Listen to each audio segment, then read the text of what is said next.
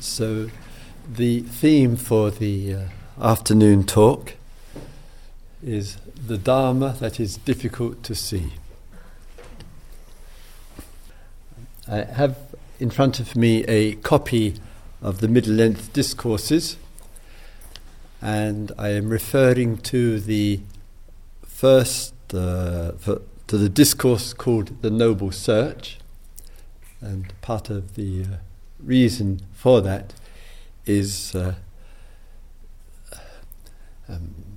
to give you and myself some comfort in the initial statements of the Buddha immediately after the night of awakening and in the weeks that followed, where he engaged in the reflection. And it's number 26. And then he reflected. So I'll read the translation to you and then follow on from that with a commentary. I considered, said the Buddha, this Dharma that I have attained is profound, hard to see, hard to understand, peaceful and sublime, unattainable by mere reasoning, subtle to be experienced by the wise. But he said, this generation delights in worldliness. It is hard for such a generation to see this truth, namely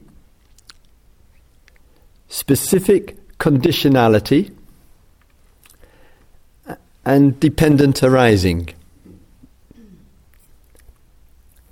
It is hard to see this truth, namely the stillness of all the formations, the letting go,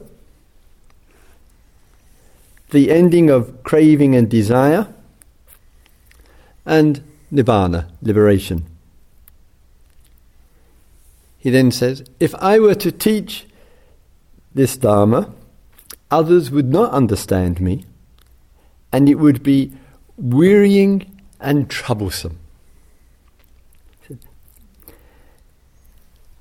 And then he came up with some stanzas, some verses, spontaneously. Enough, he says, with teaching the Dharma. This is after the awakening. That even I found hard to teach, for it will never be perceived by those caught up in attraction and aversion.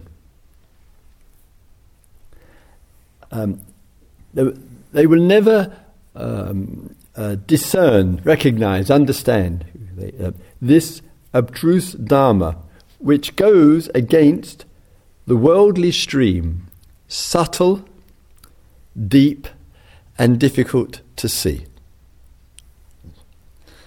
This is his first response to what he had realized. And I read from it and quote, so that if this afternoon we find it difficult, subtle, and hard to see, we're in good company. All right. Yeah.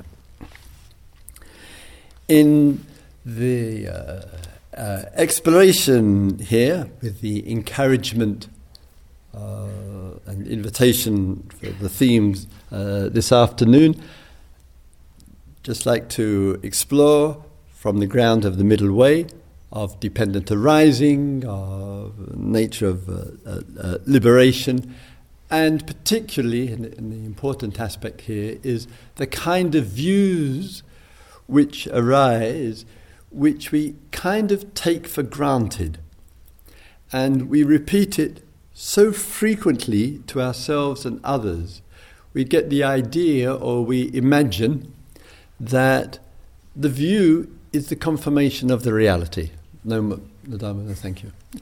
And one of the views in the worldly view of things, easily taken for granted, is there is me, myself, and there is the world. We spoke a little earlier on and expressed our concern and our compassion for the events that are currently taking place in Japan. And from the place, should we say, of self and other, there arises, we are affected, we are touched by that, but in some way or other, it does reinforce, even with the concerns that we have, I am here, in this case Japan is over there, and that's the reality of things there. And it's the form of language in the worldly conditions which you and I use as a matter of course day by day. And the sheer frequency reinforces again and again and strengthens the view to the point that the view seems the truth. It seems that's the reality. Here I am living in this world, there is the world that I live in, and one day I'm getting older and I will die. That's the true reality of things, that's the truth of things. And that is the worldly view. And sometimes, naturally enough, human beings have consistently reacted with this view. Feel, as it is, a kind of imprisoned state of affairs for us to be in, and have therefore endeavoured to find another view which helps undermine or change or shake up that view.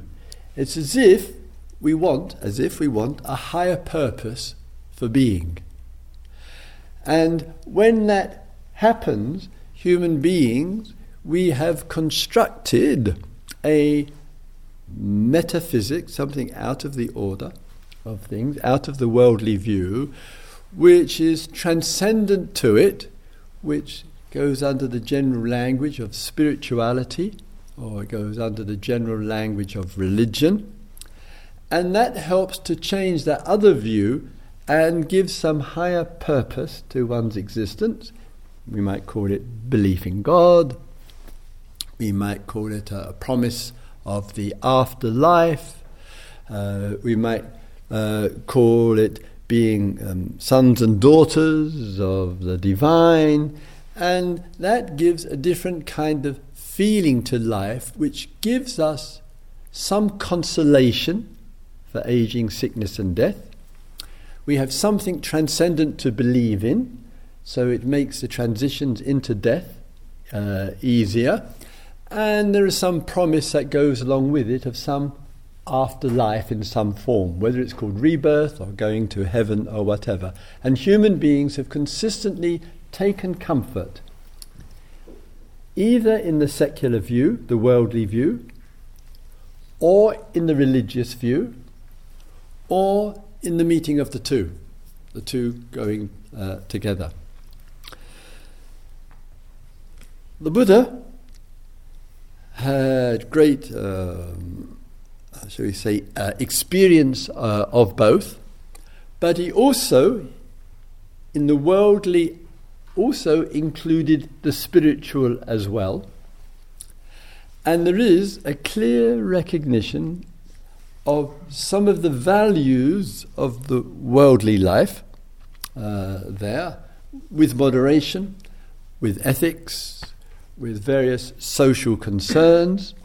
And you and I are very well known, and often in many cases, from the kind of work that we are engaged in, which is in the kind of worldly framework of things, that much of our intentionality is to relieve suffering. And when there are tragedies and dramas, whether on the personal level or whether on a very large scale, such as the tsunami in Japan, one of the immediate responses that we have is, What do we have to do so that this suffering doesn't happen again? What are the steps that we can take to help protect people? And sometimes that has called for inquiry and research and investigation and looking at the events there and what happens in natural catastrophes.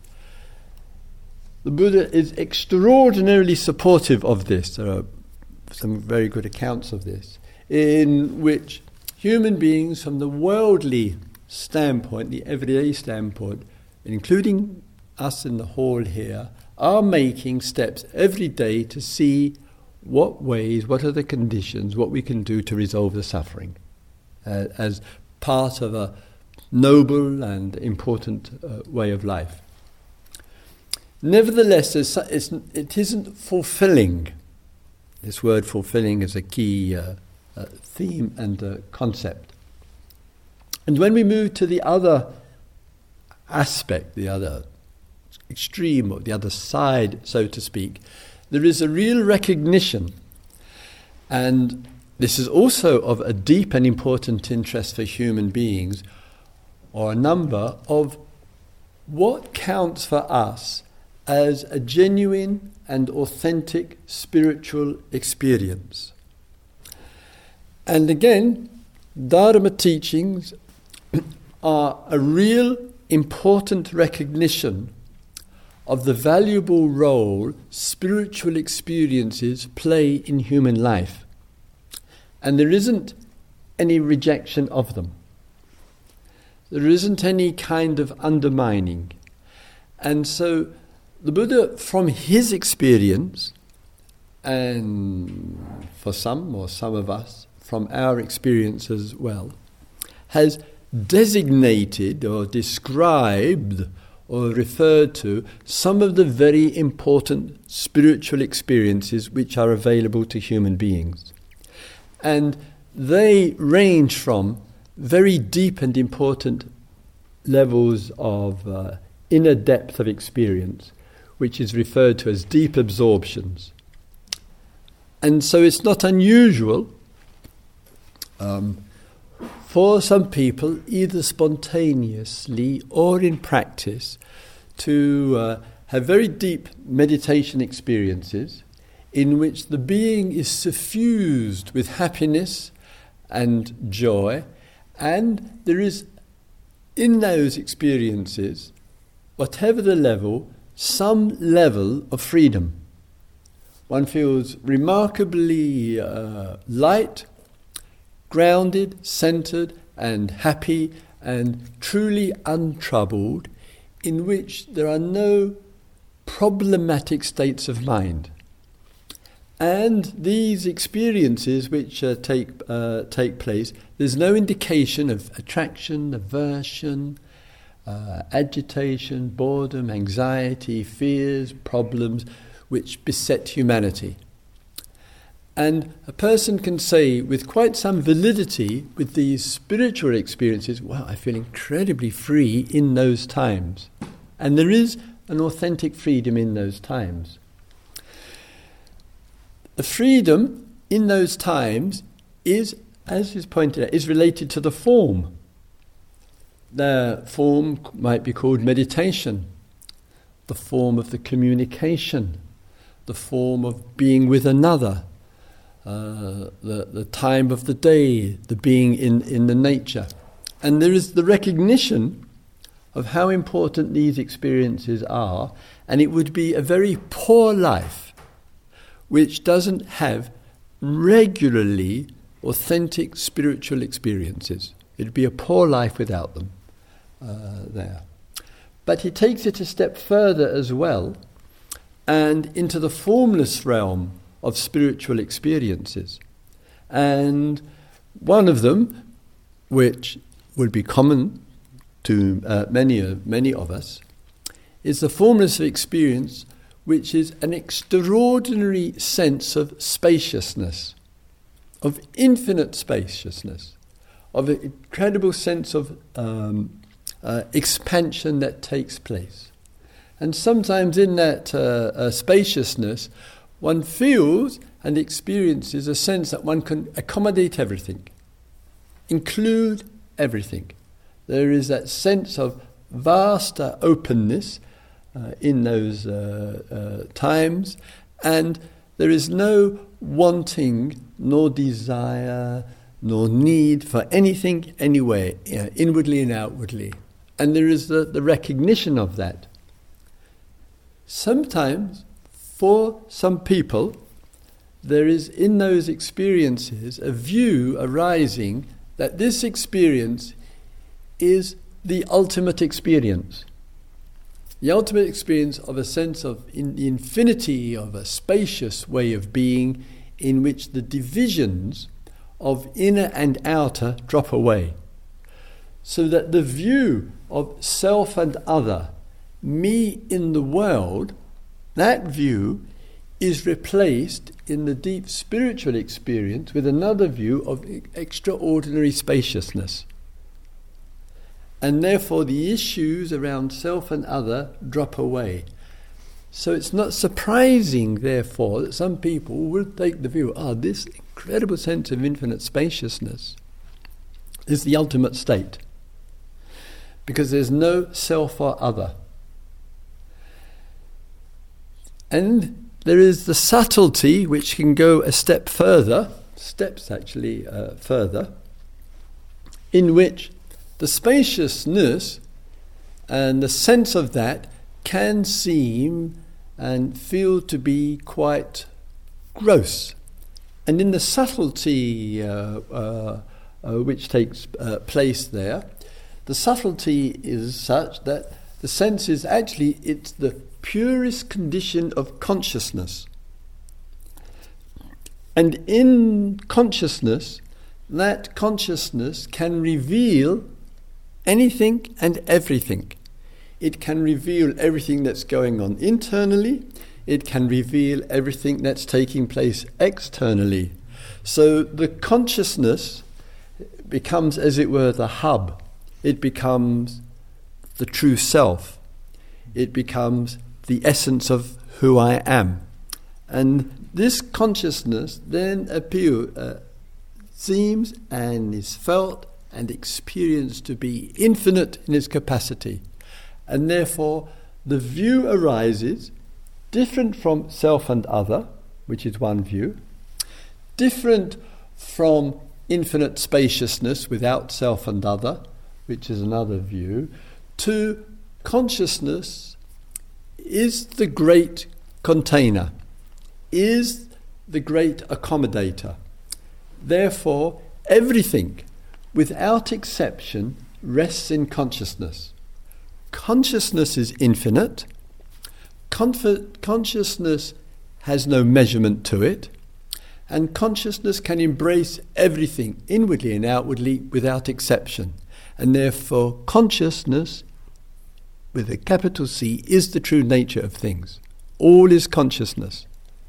And it's only consciousness which can confirm inner life and outer life. Therefore, the supreme element of life is consciousness. And this view, remember, it's the view.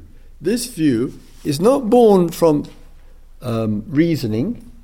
It's not born from cerebral ideas. It's actually born from experience. It's the experience of the yogi. It's the experience of the meditator. It's the experience of the one, so to speak, who has dived very deeply into consciousness. And these and other expressions of experience do, in very authentic and genuine ways, do change people's lives. They change the values. In the changing of the values, one shifts even more to a more subtle level, and of infinite no thing, not nothing. It's akinchana. It means no thingness, and that view arises, and in that view, once again, it's not a trivial view. It's born from very deep and profound experiences. And in that view which arises, the idea of different things, called sentient and insentient, this being different from that, that view ceases to be the reality, which is the conventional worldly viewpoint, and in the experience of no thingness, and that applying everywhere, it reveals a profound sense of oneness. If I, as a viewer of the world, in a perception of the world, do see everything as different from each other, and I'm kind of reacting or responding to all of those differences, and I think the world is nothing but differences, and every object, everything is different from everything else, that view would block me from the experience and the view of a profound sense of oneness, because in the profound sense of oneness, the view of differences at that time fades away. So this, these kind of experiences don't fall into the category of worldly conditions as defined by the Buddha, nor do they fall into the category of religious beliefs. They fall in the Buddha's Dharma into the category, shall we say, of spiritual experiences. The Buddha shared in this discourse and elsewhere, shared these kind of spiritual experiences which I referred to, genuinely recognized the value and the importance of them. There is in fact a tremendous encouragement to develop them. There's a tremendous encouragement to really utilize and bring into our life profound spiritual experiences to, so to speak, counteract the common view of self and other and all that goes along with it, the attractions of towards things or people, and the aversion towards, and that imprisonment which is a feature of worldly life, shall we put it there. The expression of that means of the spiritual experiences, what tends easily to happen, and as a Dharma teacher, of course, I hear this with regularity, is that the spiritual experiences that I referred to, from deep meditation to these formless, infinite experiences, have such an impact on us because they make us see things so differently, so dramatically differently, that easily the outcome is to elevate. And this is where the Buddha's departure starts to take place. This is where the realizations start to come. That the experiences, those very deep, profound spiritual experiences, not worldly, not belonging to belief in religion, are then elevated, humanly enough, into the ultimate category. And this is where the departure begins. There is no, in the Dharma, there is no such thing as absolute truth. It just is not anywhere in the language. And the reason for it would be, if there is an absolute truth, one would have to start naming what that is. And once one starts caught up or engaged in the naming, it's going to bring some duality of those who have a different absolute truth. And we know what happens with human beings when we get into that box. The problematic issue, this is where the departure's starting to get stronger. The problematic aspect of the very profound experience is, for the human being, is one enters into it and comes out of it. And this is the problematic issue. And what that means is, though I am, as a human being, may have that experience, in the departure from it, I have to depart back into another viewpoint. And that viewpoint which I enter back into, because the experience has faded, is different from the viewpoint I just had. So I may have a profound sense of oneness, this deep sense of the infinity of consciousness which accommodates everything, an extraordinary sense of spaciousness which seems to have no limits to it, and then the experience, the feeling, the quality fades, and where am I? I'm back with an old view. And if I have elevated one view, the spiritual experience view, into the ultimate, I will have to long for it. I will have to feel dissatisfied. God, I'm now back into my old mindset with my old views and opinions, and the world is, and myself, and dealing with the world, and all these daily life, worldly issues, and I just want to get back to that incredibly transcendent, transformative experience in my life, and we move backwards and forwards between the two. The Buddha's discourse is the recognition and appreciation of the worldly experience in terms of as a valuable resource for insight and understanding. It's an appreciation of the spiritual experience. It's a recognition of religious beliefs and the power and support that they can give human beings. There's no rejection of all of that. But it is to bring in the fresh discourse, which is not of religion, not of spirituality per se, and it's not of worldly. And that fresh discourse, he comes up with the words, just to remind in case you've forgotten. This Dharma is profound, hard to see, hard to understand, peaceful and sublime, unattainable by mere reasoning, subtle to be experienced by the wise.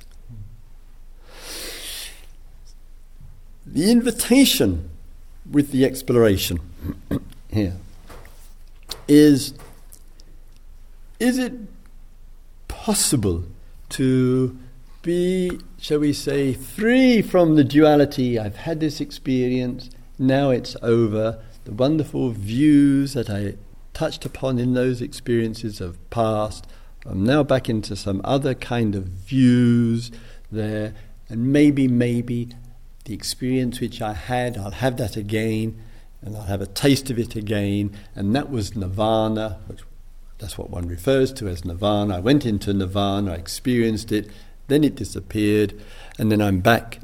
Is that our life, this movement backwards and forwards between something which we conceive of as nirvana and something which is rather samsaric, between the two?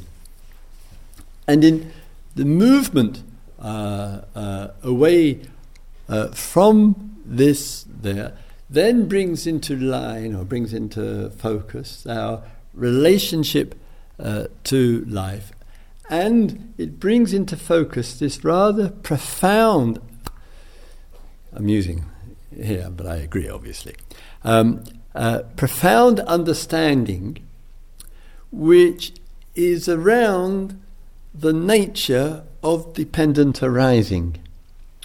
And it's the thread, it's the unmistakable, unshakable thread which runs through the whole body of the teachings. And it is subtle, it is deep, and it is to be experienced and known by the wise. When at times you and I are not very wise, which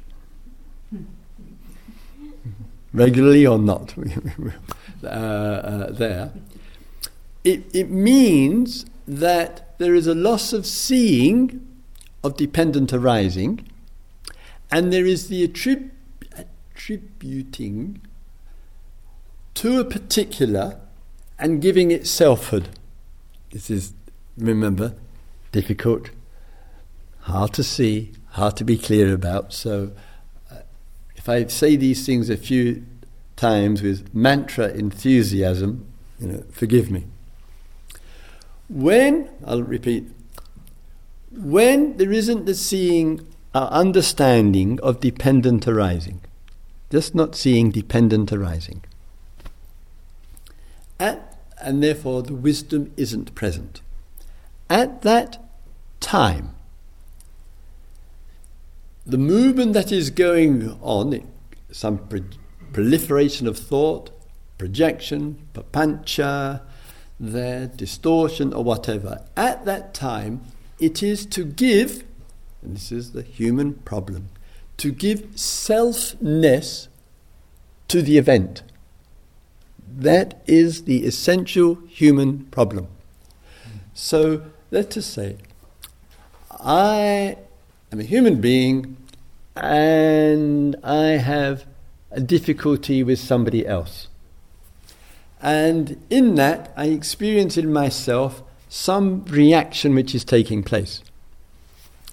And my reaction is interpreting that person in a certain way. We do this plenty enough, from friends and loved ones to our political leaders and many, many others. And in the reaction that's taken place, I am giving selfness to her or him. I'm taking her and him out of dependent arising, and I'm placing her or him into a self category, into a box. You are like this, you did this to me. And the indication of this, or the proof of this, is my suffering over the situation. That is the signal. That is the mark of a human being who is seeing selfness. There is no selfness there.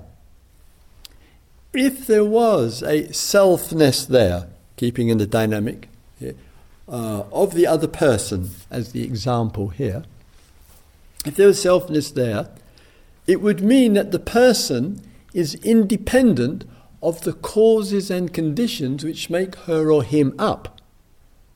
There's selfness, separate from, not connected to. This is the fiction. This is the myth, the belief, the idea that human beings live under. And there's no truth in it.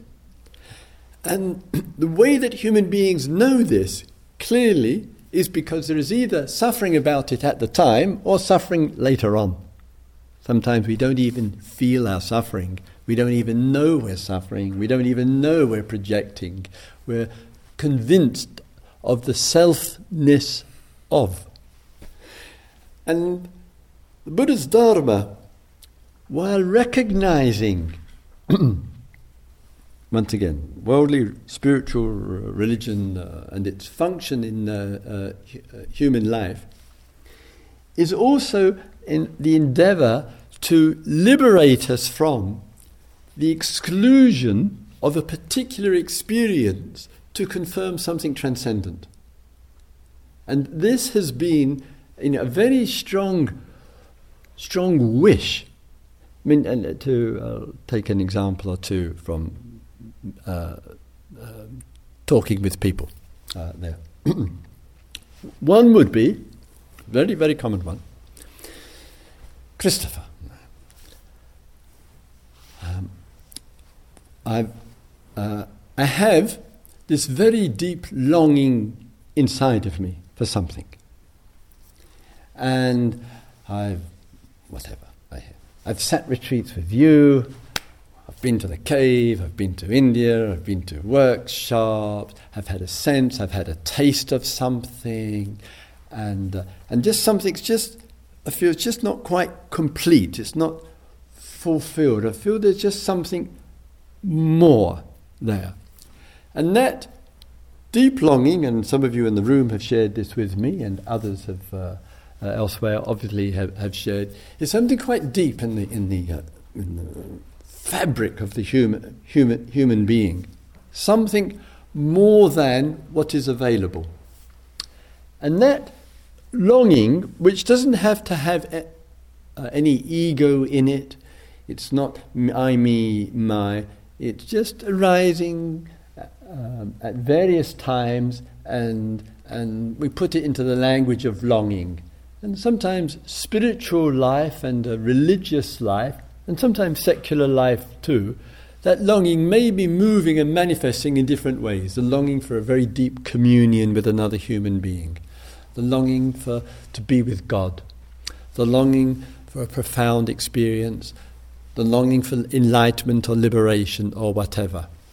And therefore the human being in such an time of experience can feel the gap between the longing and that which is longed for. It may be, at times, that gap, that bridge, that connection, the gap ends and the connection is made. And the person may say, that which I really, really longed for, really it's touched me. I really now know what I long for.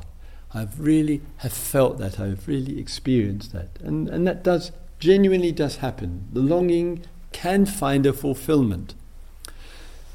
The longing also, because there's no guarantee that it will find any fulfillment. The longing can be with us through the life, arising with various strengths and intensities through the whole of the life. From the Dharma standpoint of the realization of the Buddha, with the acknowledgement of this, the longing of the human being, for the Dharma teaching, it is not essential that the longing is fulfilled, and it's not a problem that the longing stays with the human being.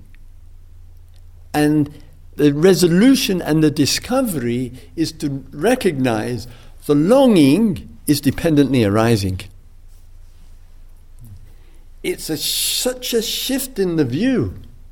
It's a shift in the view to liberate the human being into an understanding that the longing doesn't come from nowhere.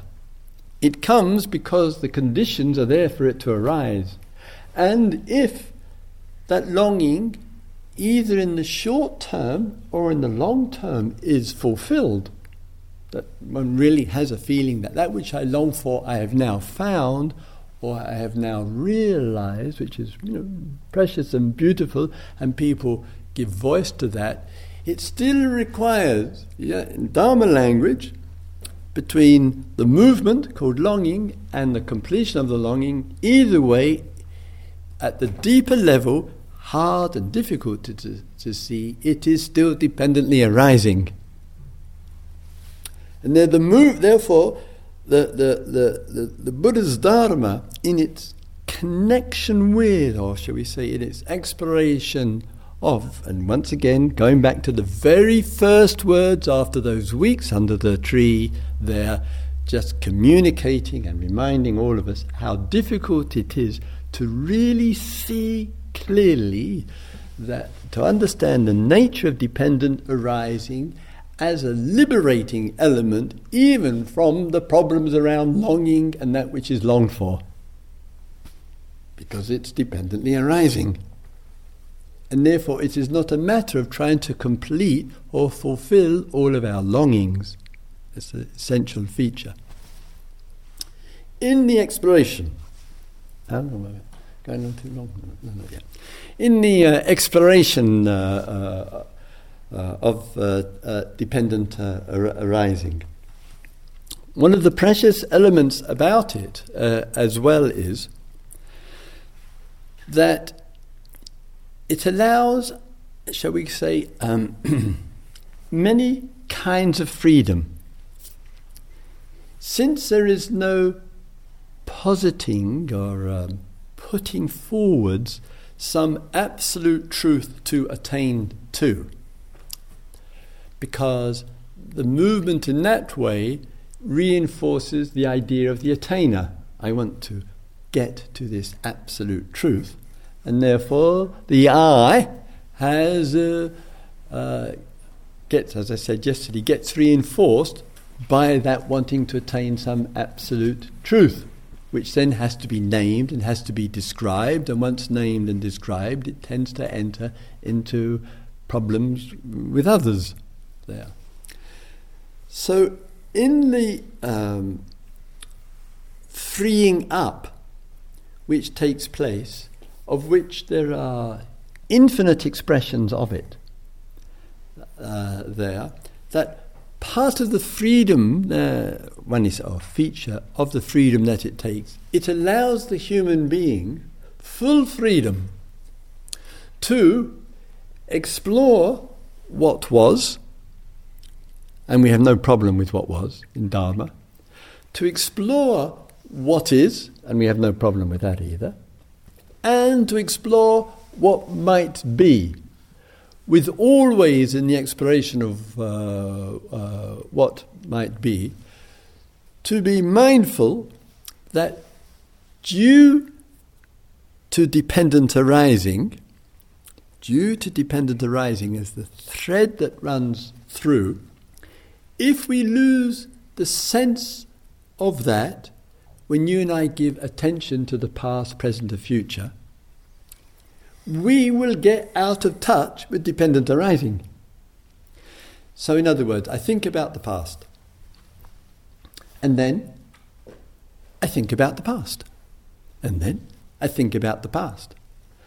And the excesses, the exaggeration of thinking about the past, it does two things. This is the papancha, too much thinking. One, it generates the stress. And a stressful attention to the past cannot possibly see the past clearly, because it places us out of touch with the potential to see dependently arising in order to see what the insights are which will resolve any problem about it. So my stressful thinking about how things were with her, him, childhood, people, places, time, will not be seen under stress, therefore in papancha. That doesn't mean to say that I develop a view which is not an uncommon view in spirituality, but is not a view in Dharma. I do not have the view that there is only the now and that the past is an illusion. There's the Buddha would never be so naive and foolish to champion these kind of views. There is the recognition of human beings' capacity to look to the past, both near and past, and far distant past, which our scientists are doing much important research on, but never to conclude any kind of beginning. There is no first cause, either first cause called a God or a first cause called Big Bang, because that is also what? Dependently arising. And therefore the expense of dependently arising, much can be discovered and learned, which can inform us as human beings in our particular place and condition at this world. And rather similarly, one gives attention in the same way with enough wisdom to give support to the possibility of looking into the future, which is distorted, the papancha again, with certain memories and feelings which trigger, common condition for human beings, of anxiety and fear with regard to the future, which prevents us from seeing dependently arising adequately enough about from today into tomorrow, next week and next year. We can't see dependently arising if the inner life is distorted in the perceptions and is coloured. Even so, though there may be some steadiness in the being, clarity of the human being, a certain receptivity of consciousness, it is not possible, and this is where the humility of the human being comes in, it is not possible, even seeing dependently arising some of the factors clearly enough, obviously, to know what the future will be, because the limitations of consciousness. Consciousness is shaped and formed. It's not infinite. If it was infinite, a person would be able to see everything that's going to happen. It isn't. And so in our relationship to that, the Buddha's Dharma, realistic, he made reference to it from his own experience as well, and important for us. We may be seeing clearly, called the past. When we are seeing clearly the past, it will shed and bring some insights and understanding to us. Things will emerge that we didn't see before. That's beautiful. When we're seeing the present more clearly, we will see more. If I, as a human being, just spend a minute or two giving full mindfulness to the flower, a single flower, and really giving that flower real attention, I will connect with the petals and the leaves and perhaps the naming of the flower and the plant and the roots and the earth and the conditions that bring about the flower. I'll feel closer to the flower, and I'll see quite naturally, more clearly, what I'll see the dependent arising of the flower. I will know naturally and easily that it doesn't have its own self-existence. I'll know that it needs light and water and earth and air and soil and often and kindness for that flower to grow. When I turn my attention to the future, because I'm a human being and I have that privilege to turn it, I don't say the future is false or it's an illusion or it's a flight or whatever. I'm interested in dependent arising, and maybe from some of the insights that I experience with the present, it may give me some indication of what might unfold in the future. But I'm humble enough and human enough to recognize I can't see everything that will happen. I cannot.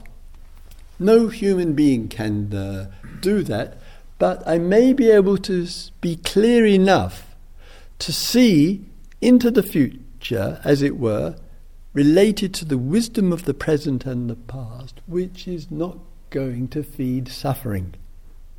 And always the teachings is not being an omniscient human being who knows all about the past, who knows all about the present and all about the future, but it's being a human being who has the freedom to look at yesterday, to look at today, and to look at what might be tomorrow without suffering over it. And then that again confirms to us or reveals to us another freedom. The freedom to be respectful to today, to yesterday, and what might be. And it points, if I may say again, once again, to this extraordinary sense of interest, independent arising, which is summarized in the text as, owing to that, this is. If that is not there, this does not arise. And it's not that you and I, as it were, have to hold that dependently arising view all the time. It'd be impossible anyway, because it's dependently arising. So one can't hold to any view all the time. It's dependently arising. There are plenty of situations in your and my life where we are seeing quite clearly. There isn't any reactiveness which is going on.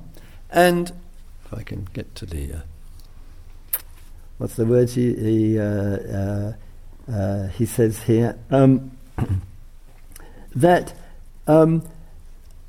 there is a stillness in the formations, that we're not reactive. There is a stillness which is there.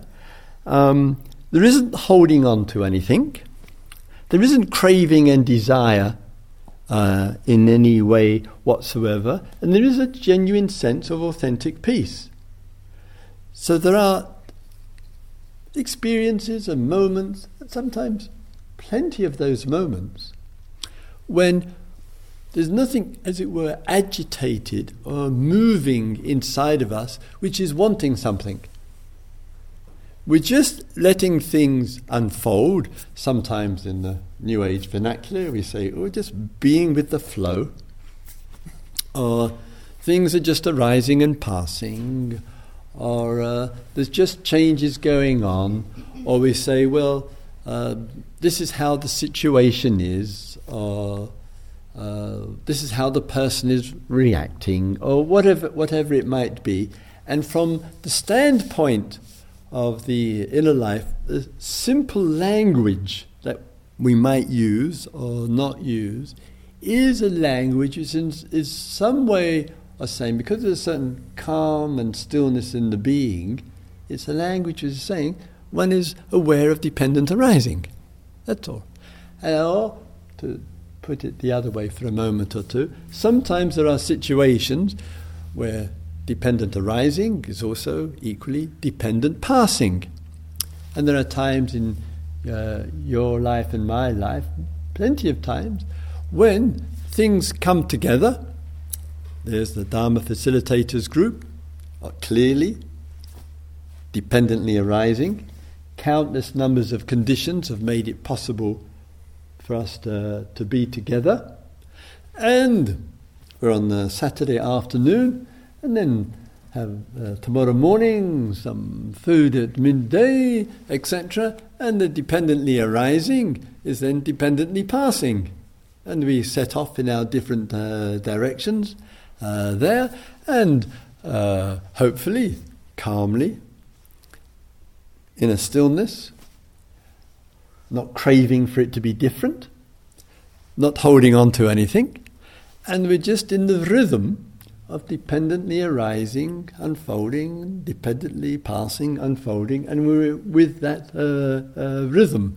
So when the human being is clear and wise, and shall we say, untroubled by events, and we're really in touch with them and responding wisely to them, it's another way of confirming there is a great freedom in this. It's a very precious freedom. It's a freedom which is intimately acknowledging this patichat samuppada, the dependent arising, dependent passing. There's no attempt to some absolute truth outside of it in any direction whatsoever. There's no need for that. It can include longing. It can include the end of longing as well. And it's intimately connected, shall we say, with an unfolding process which there can be no confirmation of any beginning to it, no first cause anywhere, and neither can there be any end to it either, because it's an unfolding, dependent, arising process. And human beings, as in the engagement with all of this, see that in a way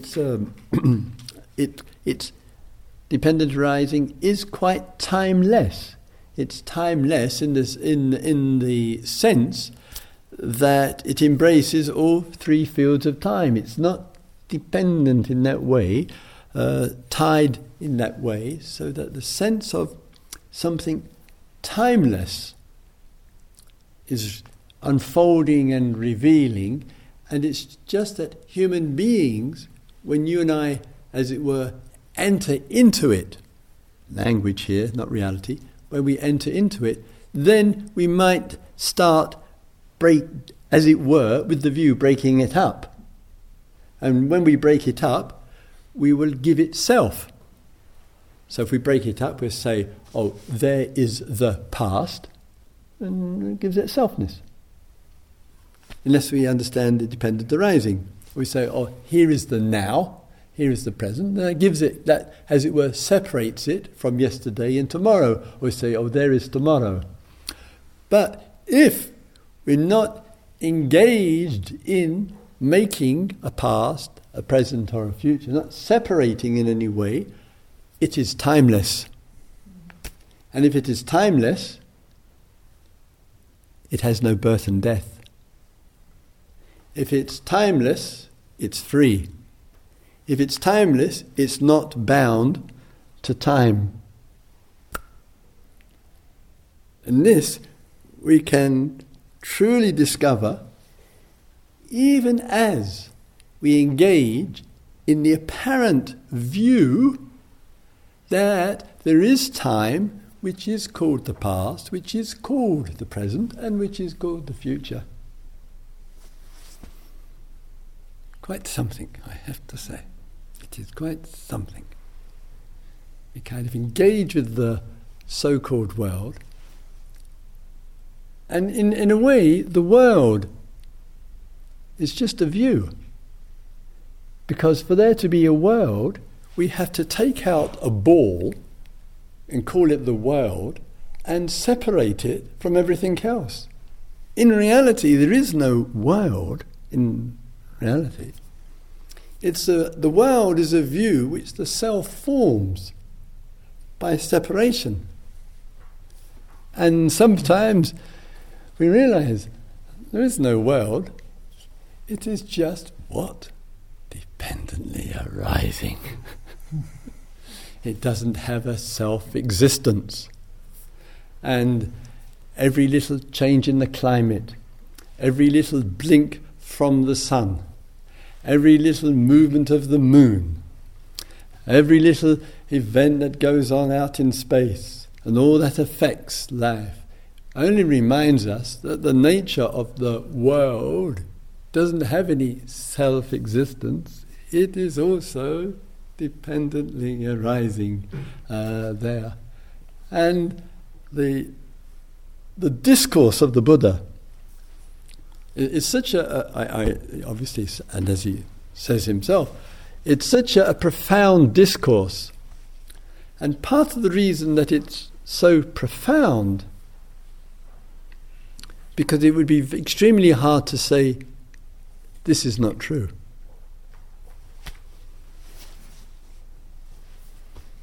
So if there's not a world, there are no human beings either. So in the nature of the response, we take, as was said earlier, the conventions. And to repeat a little bit, the Buddha doesn't have any problem with the language called human beings in the world, called consciousness and mind and body, and other ways that he breaks it down there, takes the conventions, takes the values of profound spiritual experiences. No problem with the discourse of duality, self and the world, but keeps coming back to the point that the language and those constructions which have a human convenience to them are there, however, and it's the major however, if that is given the reality as there is the self independent from, and there is the world independent from, there will be suffering. Human beings will suffer due to this view. And the Buddha says there is the resolution of this suffering through the clear understanding, the wisdom of dependent arising, while still making allowances for the usual view about self and the world, human beings and life, and all the conventions of it. But the dependent arising is not to negate the view. It is clear view, wise view. The Buddha teaches the development of the mind. He doesn't teach the mind is a problem. He doesn't say thought is a problem. He doesn't negate the mind, as some traditions do. He just says that we can explore in these ways simply to take the dukkha, the suffering, the anguish, the stress, the problem out of the situation. That's the key liberating message that comes to us, and therefore it genuinely allows the use of the everyday language. But if the everyday language is made into the ultimate reality through lack of spiritual experiences, through holding to a view, through absence of the wisdom of dependent arising, it will be a problem. And the precious thing, finally and briefly, with this, that in the fading away of the giving of selfness to that which does not have selfness, in the fading away of that, the response in the inner life is a genuine, natural response of empathy and of love and concern for those who suffer through the belief in selfness. And that triggers and brings out of us a real care and concern. And as we explore more, it will stand out for us when there is an inner peace with different situations, and therefore we are seeing dependently arising, as the Buddha said, and when selfness is given, we've invested too much in the view, in the interpretation, and we've grasped in some way or other, that in fact will stand out more clearly. It will just be more apparent to us when we're reactive. And when we recognize that inside of us, it does, again, texts confirm this, it naturally brings out a response of regret, very powerful, of some fresh clarity about a situation, sometimes some apology or some communication, because we've seen, I've been caught up in this, it's had an impact, there's an understanding of dependent arising is more clear, and we naturally wish to respond to it. And the precious thing about that, it's such a contribution to a free way of life, which consistently acknowledges those times and moments in our life where we have given selfness, separateness to a situation, invested in it, and then not seeing clearly. Enough, I think. Thank you for listening. Let's have a quiet minute, shall we?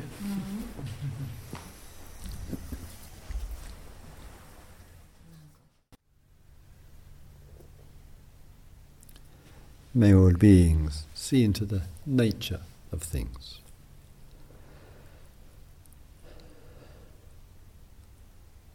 May all beings be mindful of worldly and spiritual experiences.